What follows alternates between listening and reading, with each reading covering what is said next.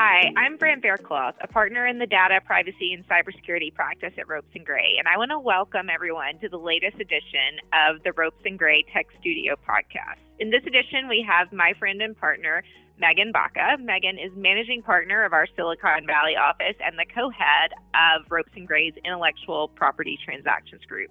She's also the co-head of the firm's digital health initiative, so she's very busy and just a fantastic attorney. Megan, thanks so much for joining the podcast. I do want to talk to you about your practice because you're such a powerhouse. But before we jump in, who are you? What are the basics?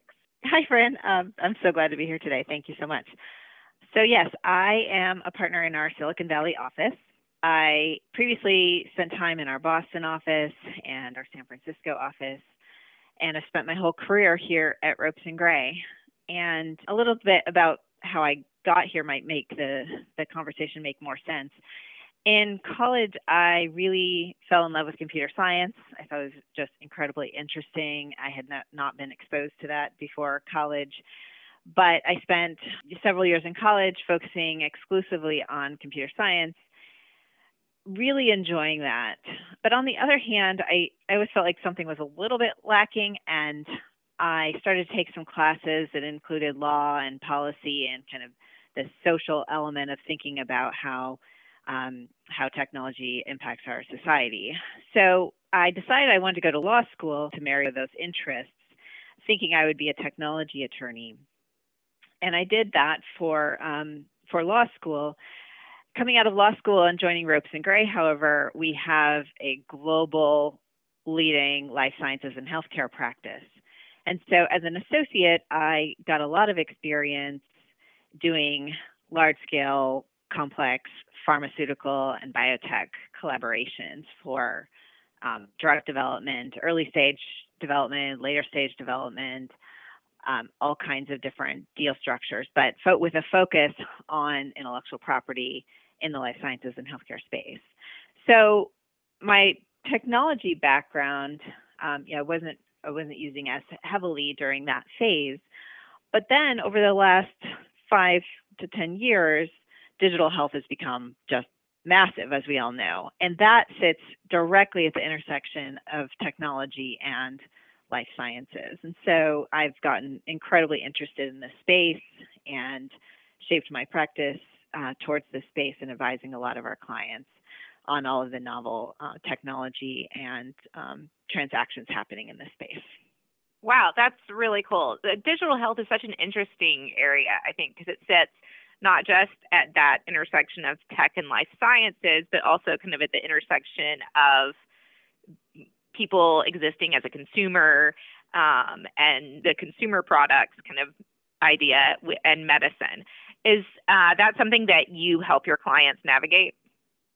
Yeah, absolutely. I mean, there is really no definition of digital health, as you may know, but we all use digital health every day, right? If you log into your apps that goes into your electronic health record to set an appointment for a COVID booster, or you have a telemedicine visit when you inevitably get COVID and need to see your doctor from home, to all forms of different kinds of personalized medicine. We all wear biometric trackers around voluntarily these days. But there's just also so many other companies behind the scenes using artificial intelligence and data and machine learning to speed up the pace of developing drugs for serious diseases. And so it really covers the waterfront.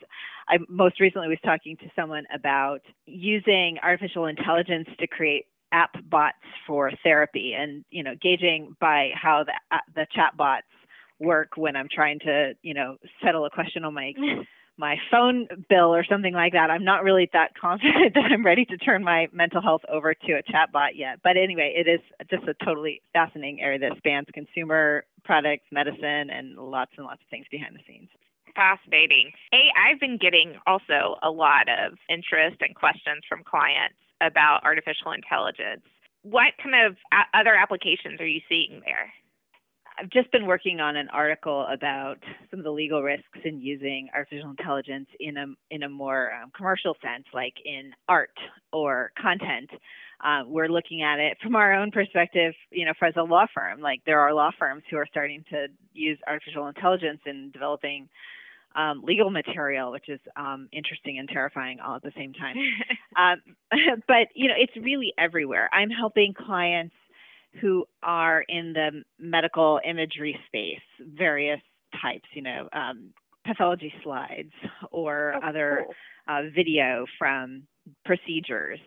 And, frankly, it's kind of baffling, like why we're still solely relying on human eyeballs to interpret the data from those sorts of things. And so there are companies working in this space to develop all sorts of algorithms and tools for analyzing this imagery to supplement the human eyes that have been looking at it for decades to better diagnose, treat, determine eligibility for clinical trials. So it's really fascinating, all the different areas that this is being used in. I think at this time, honestly, AI is having its first moment, right, in the culture where people are using ChatGPT to draft their resignation letters or get advice on, how to break up with a girlfriend. It's really funny how much it's having its moment. And I think at the same time, companies are realizing that they have to be in this game and that it's basically permeating, every aspect of their work. And if they want to keep up, they need to be exploring in this area.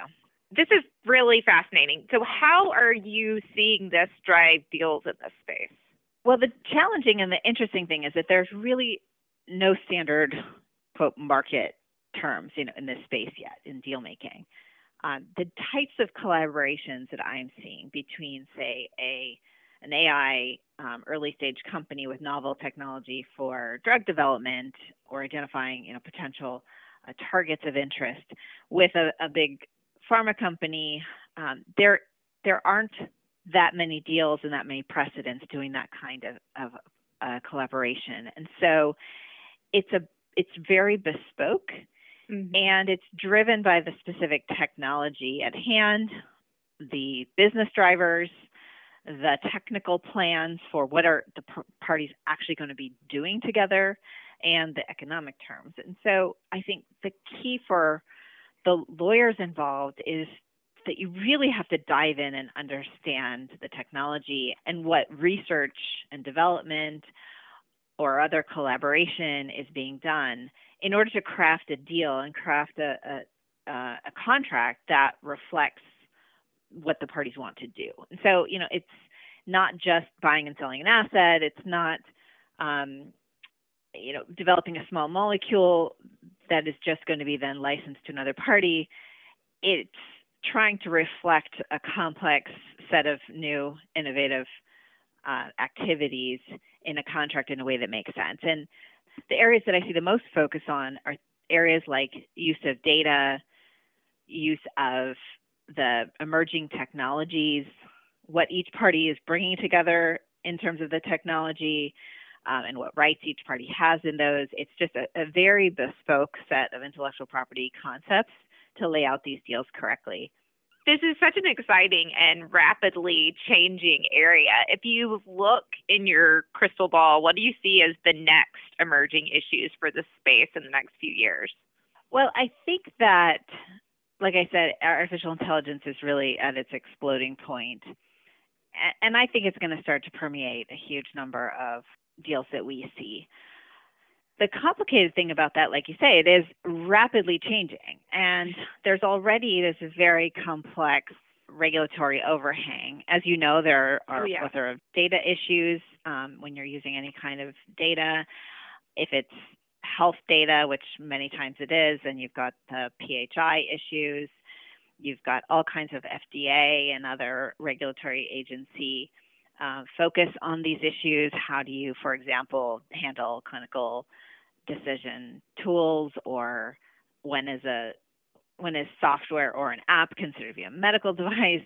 There's just endless regulatory questions in this area that will continue to evolve. And so in the crystal ball, I see change. I see continued change in the technology and innovation. I see continued change in the regulatory landscape, the legal landscape. And so fundamentally, you have to have a team and lawyers who are keeping up on all the latest developments, because I don't even think we could predict what's going to be out there in 5 years, given the rapid pace of change that we're seeing. Fantastic. Yeah, it's such an interesting area. I could really talk about this all day.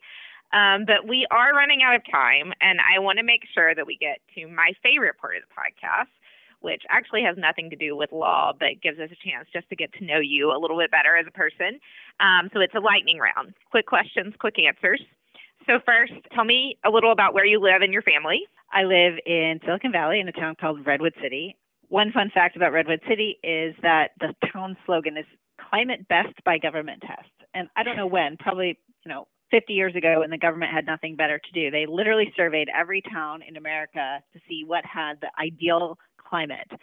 And Redwood City is number one, apparently. I do look outside and check, and it's 72 and sunny. It feels like a frightening number of days. Pretty but perfect. It's a lovely town. Yeah, exactly. And I have 3 little kids, 2, 4, and 8, who keep me busy and are tons of fun.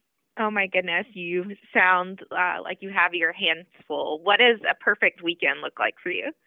Perfect weekend. It's going to be a slow-paced morning.